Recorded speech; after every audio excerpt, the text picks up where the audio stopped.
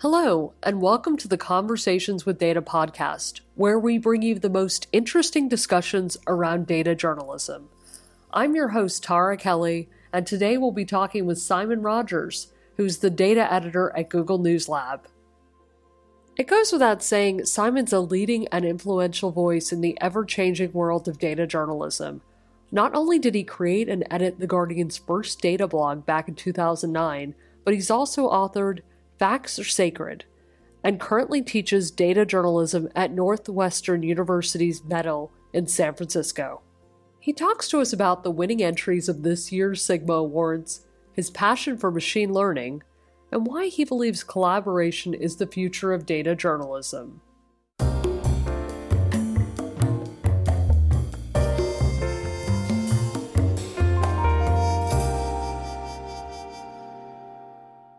Hi, Simon. Welcome to Conversations with Data. Thanks so much for joining us today. Great to be here. Thanks for having me. Simon, I wonder if you could talk to us about, what's happening at Google at the moment. Anything new? So I work on the Google News Lab, and which is basically a team that kind of is like an editorial bridge for the news industry. So on one side, we're advocates for the news industry within Google, but also on the other side, we are the place that people come to get data and to tell stories, and we produce content, and we work on also newsroom innovation and training and so on. So my area is really around data and newsroom innovation. So where I am, obviously we are crazy busy at the moment. We're in the middle of a global pandemic, and trends data is a really useful way to understand how people are thinking about things at the moment and the things that people are concerned about. So we can get at that with trends data, and we're all about making that available to people. So as soon as we're done talking, we're going to send out today's newsletter, which goes to journalists, and you can sign up if you go to the Google Trends Twitter account. You can see how to sign up. And we are just really thinking about kind of what happens next and how we can help journalists around data, and also innovation and machine learning and those kind of things. You're known for your Data is the New Punk TED Talk and your other book on Facts Are Sacred for The Guardian. Tell us about your journey from, finding your first data set to now as the data editor at Google News Lab. So, it's a decade ago now that we started the data blog. So it has been a kind of, data journalism didn't start with the data blog. It's been around for a while since William Playfair, you could argue, but I guess there's been a real renaissance in the last 10 years. And, my own personal journey, I guess, has reflected that a bit. So, with me, it started when I was on the news desk, and that was actually after another global disaster, which was 9/11. And there we were, I was working a lot with graphics team, collecting data sets, thinking, wow, I wonder if we can do something with this data. And it took a little while for that to turn into something, which is the data blog. And the irony is, for me, is that I was never into maths.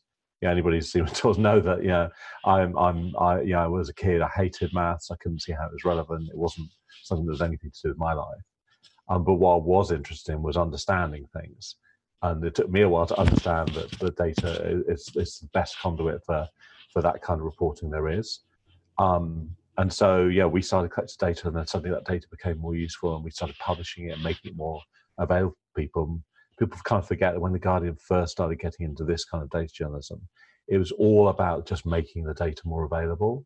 It wasn't about, producing visuals or interactives or stuff like that, as much as just publishing the data so that other people could use it too. Because, as we all know, there's tons of data out there, but it's still not published in accessible formats. So that's what a lot of it was about. And then, we started to build that out, started developing that, and got into this world where working with amazing designers and to build, interesting things. And then I came to San Francisco, which is where I am now, in 2013. That was to work with Twitter.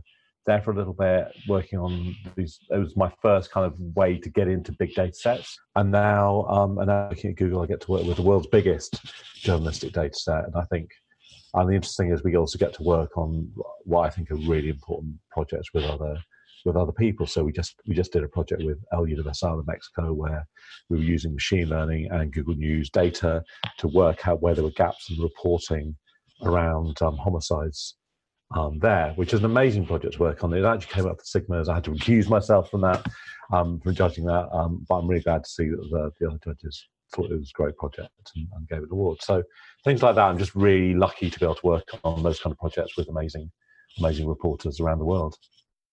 So let's talk about the Sigma Awards. Now, from what I understand, there was quite a big turnout, 510 entries submitted from 287 organizations, 66 countries. So we were thinking if we get 100 entries, we'll be happy. Because it's a new awards, and what I love about the Sigmas is it comes from the community. We're lucky enough to be in a position where I work so that I could fund it for the first year, which is great to get it off the ground. But great thing about it is it's the community. It's Reg and Aaron, and I'm really pleased to be involved with that. And I think it's just an amazing thing. And the response among the industry was just brilliant. We had over 500 entries. Like I say, we'd be happy if we just got 100.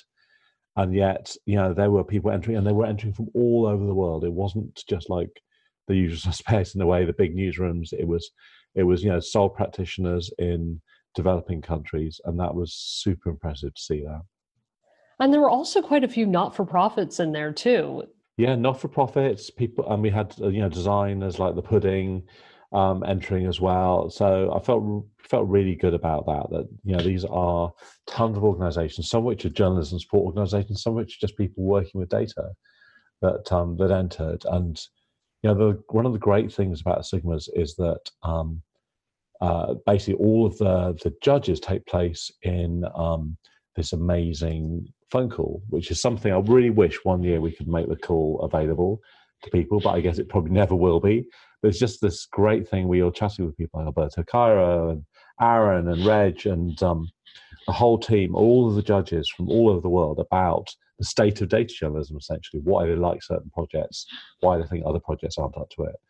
And that's just an amazing call to be on, honestly, because it's totally honest and people are you can really see the trends that are going on and where people are in the industry right now. And that's something that's super impressive, I think. Okay, let's talk about some of the winners. We can start with the best data-driven reporting for large and small newsrooms.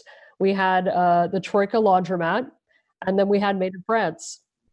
So what I love about this particular category is that the two main honorees were not US-based, and they were doing really, really interesting projects. So we had the Troika Laundromat, which was super impressive and I think kind of a difficult project to do. And this was a number of projects which we saw come from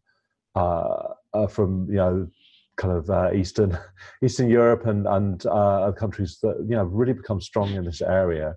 So it's the OCCRP. This investigation basically tracked 3,000 companies across 15 countries, with loads of banks and it's going through tons of records. So it's a super interesting project.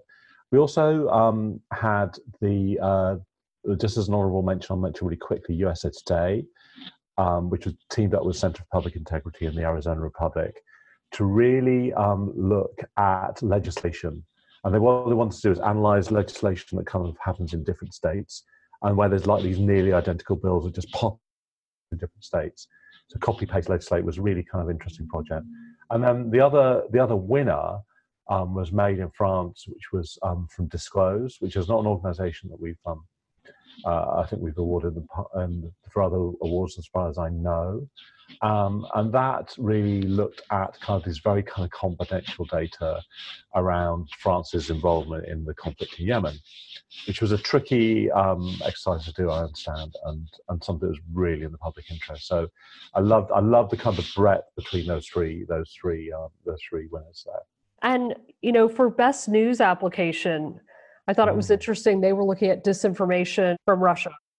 So Texty is a really interesting organisation, data journalism, and Anatoly there had set up this data journalism team from nothing, and they've become a real force in this area, and super impressive. And so this is a tool which really looks at all of these kind of manipulated news stories that were popping up in Ukraine that had kind of Russian links. It was super powerful, and really interesting, important project. So love to see Texty doing well there. It's such a great organization.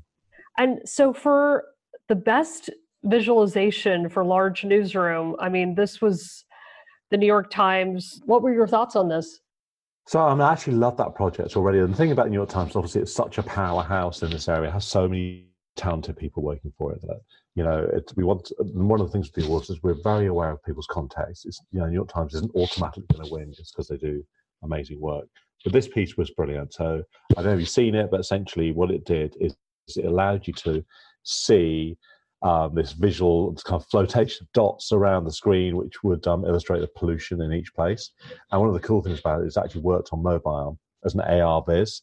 So you could see this is what New York looked like, this is what San Francisco looked like on the worst day, or New Delhi, or Jakarta, or wherever it might be. And they're just, it's a really impressive team. Nadja's work in particular, I think, is just great as an environmental data journalist. And that's also interesting to me because we're starting to see this specialization within data journalism. And people are becoming health data journalists or environment data journalists in this case. And that's I think, a really cool project and super compelling, and actually AR working. And it's very hard to make an AR viz that works properly. And I think the fact they did that successfully was really impressive. And then for best visualization for small newsroom, we had the Danish scam. Yeah, I mean, I think the thing I liked about it was it's often these stories can feel quite remote. They're not really about humans, that there's these big issues, and see something that's just kind of small but personal, I think was really good. They kind of had this whole kind of whodunit format, which made it just really accessible to people and showed how vulnerable we all are. And that's something I think is really powerful. Data journalism really works when it illustrates the stuff that you can get your head around. And I think this project really did that. And then innovation for large newsroom, they had 2 winners. Yeah, so there were two things going on there. So Zone of Silence, I mentioned that already. This is a project that I worked on, so I didn't get to take part in any of either the pre-jury or the judging on that. And that often happens actually because we have people, involved with the awards who are practitioners as well. Like the awards call is often people say, "Oh, I have to recuse myself here," and this is the same thing there. So there are 2 things. So yeah, El Universal used machine learning to show the gap in reporting around homicides. As you know, homicides in Mexico are incredibly high at the moment. Super impressive project, and they're a small team. So the fact they did it was pretty cool. And then the AP did this really interesting project, and the data kit, which I love that this is stuff that's replicable for the rest of us. So the best of data journalism has always been kind of helping others do what you want to do.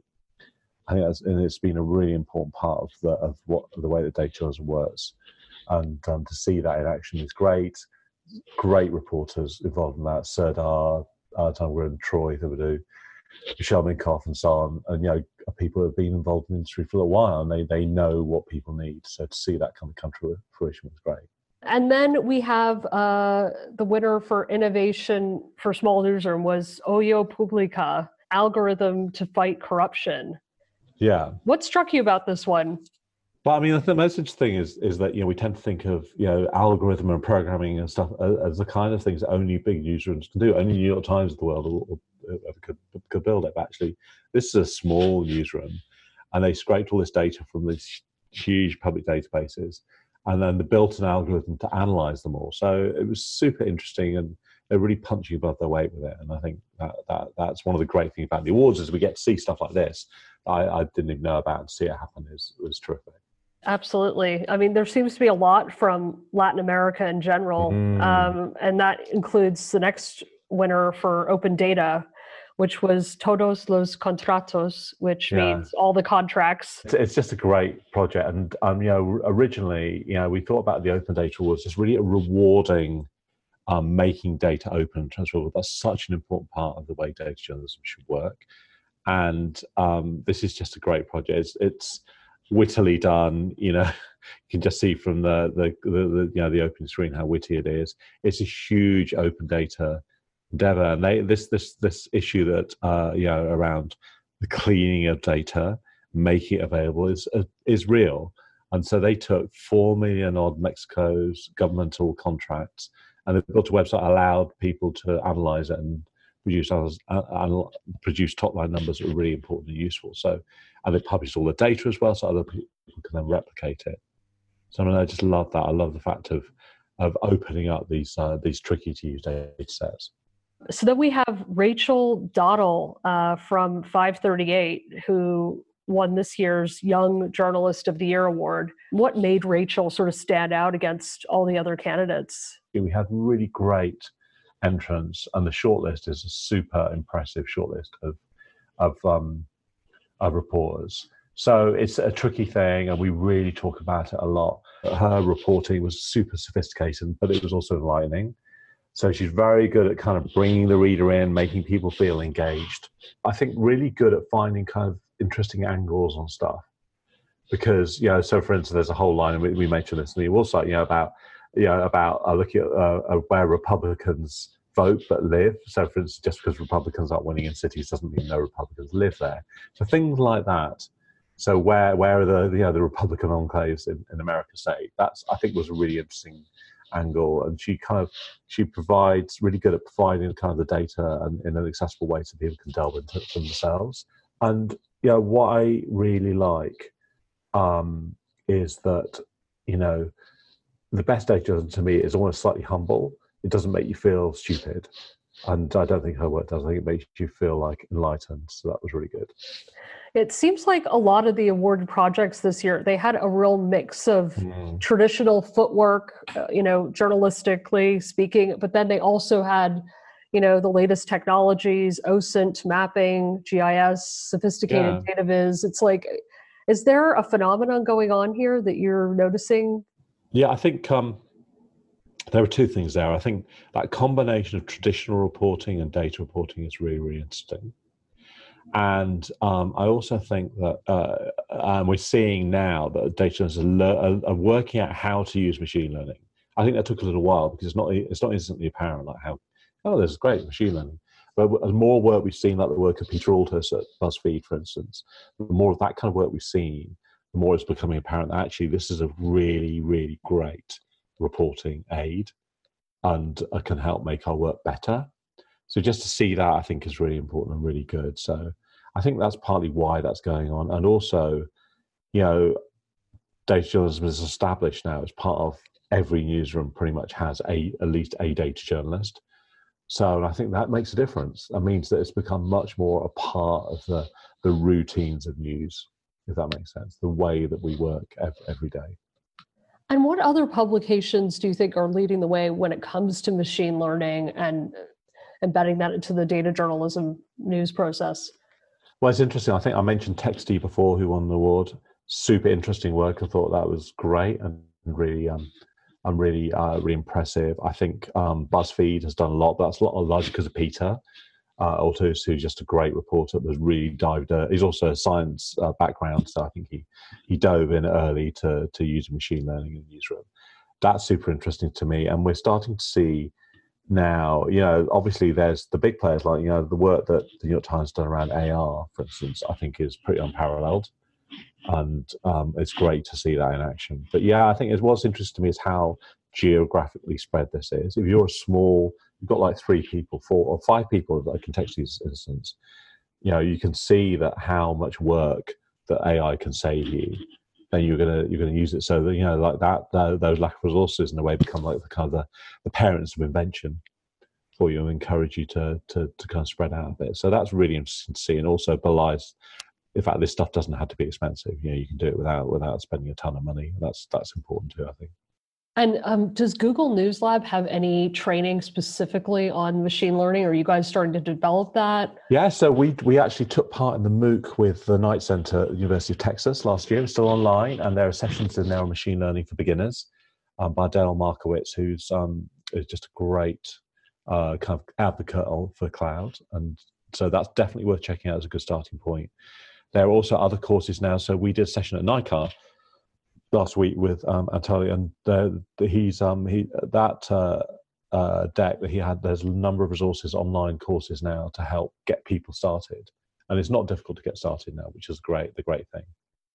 And so it also seemed like there were quite a few collaborative projects in the Mm. entries. For instance, the Troika Laundromat. Do you think we're going to see more of that? I do actually. And I think part of that is because data journalists tend to be more collaborative than reporters in other fields. I genuinely think that. And part of that is because often we work on our own, right? There's an isolation to being a data journalist. And so when you can work with others, you can make your work a lot better.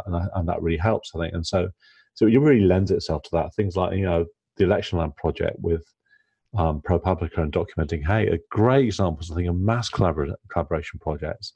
And then you're seeing things like the Troika Laundromat, which are these, or copy paste legislators, another one, where people have different specialisms or different threads or geographic areas, and those can help you kind of produce something together that's much greater than you'd be able to do individually. And when do you think that these collaborative projects work and when do they not work? Yeah, I mean, it's a really interesting question, and I don't actually know what the answer is. I think the ones that I've seen, the best ones that I've seen are basically give people the freedom to kind of go off on one almost and just explore and innovate, and then come together when it makes sense. Now, we've seen a lot of these collaborative projects which were almost like parallel projects where you've got like three organizations working together, but actually all they're doing is sharing the data, and then they go off and do their own thing, and they might, all they've done really is share the data. But there are other things like Documenting Hate where everybody is working together in a way that's public. To me, that's honestly more enticing and interesting. I love the idea of these kind of giant collectives of reporters coming together to build something that's much stronger than they could do individually. So it's a really interesting question. I think we're going to see that division kind of grow a bit over time, and we'll see which is more effective. And I'm just curious, you've been working in the data journalism field since 2009. How have things changed from then up until now with these latest 2020 Sigma Awards? The knowledge that is part of all of our work, I think that is a big change. It's become mainstream.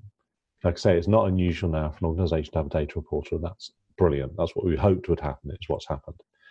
I think that's really cool. I think also the technology that we have access to has really improved. At the same time, things that were really popular have vanished, and that often happens with visual tools, right? There are things, even like tools that Google produced, like Fusion Tables, super important part of data journalism history. Now it's not there, and that happens, and I think it's reinforced to all of us how fragile our work is. The things that I worked on 8 years ago just aren't there anymore. They don't exist because libraries change and all stuff like times out. So I think there's a bit of that. But there's also the fact we also have access to amazing tools like Flourish. It's a great tool that allows anybody to produce sophisticated data visualizations without being a coder. That's great, right? That's really accessible. And, the way that machine learning tools have become more and more accessible. The courts have produced these kind of toolkits for AI, which are brilliant. I should have mentioned them before, and John Keith's work at courts and the team there is just really, really exciting. So there is like a lot to be happy about in data journalism, even though journalism as a whole is obviously super challenged right now. I think as a data journalist in that area, there's just so much going on that's interesting and accessible and impressive right now. With this pandemic of the coronavirus and COVID-19 spreading, do you think that data journalists are showing their value in the newsroom because we can actually decipher what's happening or at least bring some meaning to these numbers? I mean, I think so. And it's obviously a great irony that, probably most America's data journalists were at NICAR. I mean, they're now self-quarantining, quarantining at home after it. I think, this is like, the importance of data journalism has had these moments, right, that have made it more important, like WikiLeaks being an example. The original WikiLeaks releases was an example of that, where data journalism was the only way to interpret that. And I really feel it's so important and valuable at the moment, because one thing I see looking at trend data is how much people want reliable information. They want to know what the facts are and to understand stuff better. And you think that one of the biggest conversations this week has been around flattening the curve, and how many people now are looking at epidemiological curves and understanding them now because of data journalists. So it's super important, really powerful, and it's great to see. And do you feel like, you just got back from NICAR, and obviously there's a lot of learning that happens at these conferences. Sure. But it can feel like if you're new to the data journalism field, the education, it can feel a bit fragmented. So what, in your opinion, what's the best way to go about learning? Is it self-taught? Is it a formal master's? I mean, we're lucky because there are no end of credible online resources. And I think that's important. One thing I would say, so I teach at the Medill School in San Francisco, has a campus there. So I teach data journalism one morning a week. Then it's an introductory course. And I thought a lot about what should I be teaching? Should I be teaching like just tools, like spend the whole time doing databases or whatever? And actually, what I realized, the tools keep changing, but the skill sets in a way don't, like the things you need to do, the attitudes towards data, understanding what's new, understanding what's possible. That is in a way more important. So that's what we focus on. We focus on this is the potential each week. These are the themes. Maybe it's humanity in data, or accessibility, or maybe it's what free tools are out there, but what things are good, different things are good for, just to show people what the potential is. And that's, I think, where we need to, the focus needs to be. And I think if you were beginning today, I would say check out the MOOC that University of Texas, that we did with the University of Texas. It's a pretty good starting place, and it will take you off to other places. And there is so much online. I would also advise now specializing, honestly. If you were beginning, like finding a field that you're interested in, but also building a couple of skill sets that you're really good at rather than just doing everything. Because I think then your work will be more in demand and you'll have a better chance to kind of succeed. And do you think it's important that journalists, learn how to code, and designers learn how to write, and coders learn how to do it all? I don't know. I think we make too much of that. What skills do you need to do your job? What story are you telling? What's the best way to tell a story? Do you have those skills? If you don't, then learn those. And I think data journalism is often the best way to tell a story. So when you're doing that, what is going to help you do it better? So I think it's great if journalists can learn to code. That's great. Journalists should at least have a basic understanding of data. Understand, we saw very recently on TV where on TV, mainstream cable news, where somebody said that Michael Bloomberg's money he spent on his election campaign would have been enough to give every American $1 million, which is actually, the figure was like $1.53. Things like that. So knowing enough to not make those kind of mistakes, but also just to be able to tell your story in the best way possible, and also knowing what's out there, what's possible in this area, so that you can either do it yourself or get other people to help you. Good advice. And so it feels like, data journalism, it's a rapidly evolving field. What direction do you think it's going to take next in the newsroom, or even outside of the newsroom, as we're seeing with not-for-profits and other organizations working with it? Yeah, reliable information has never been as important as it is now. And I think people are aware of that and really seeing great moves in that area. I do think, when data journalism kind of took off in the 2000s, what you saw was this kind of flowering of lots of people doing it. And then I think there was a period where it became the big people, focusing on it, and the small rooms were kind of let out. And now I feel like it's turned around, and like these small newsrooms around the world, one or two people doing really, really interesting things. And that is, that trend is something I'm really excited about. I can't wait to see how do the Sigmas look next year. What kind of entries are we going to see? And it's going to be really exciting. Well, thanks so much, Simon, for joining us today on Conversations with Data. It was great talking to you. Thanks for having me. A big thanks to all of our listeners for tuning in today. If you enjoyed this, you can subscribe to our podcast channel on SoundCloud at soundcloud.com/datajournalism. I've been your host, Tara Kelly, and that's all for now. See you next time.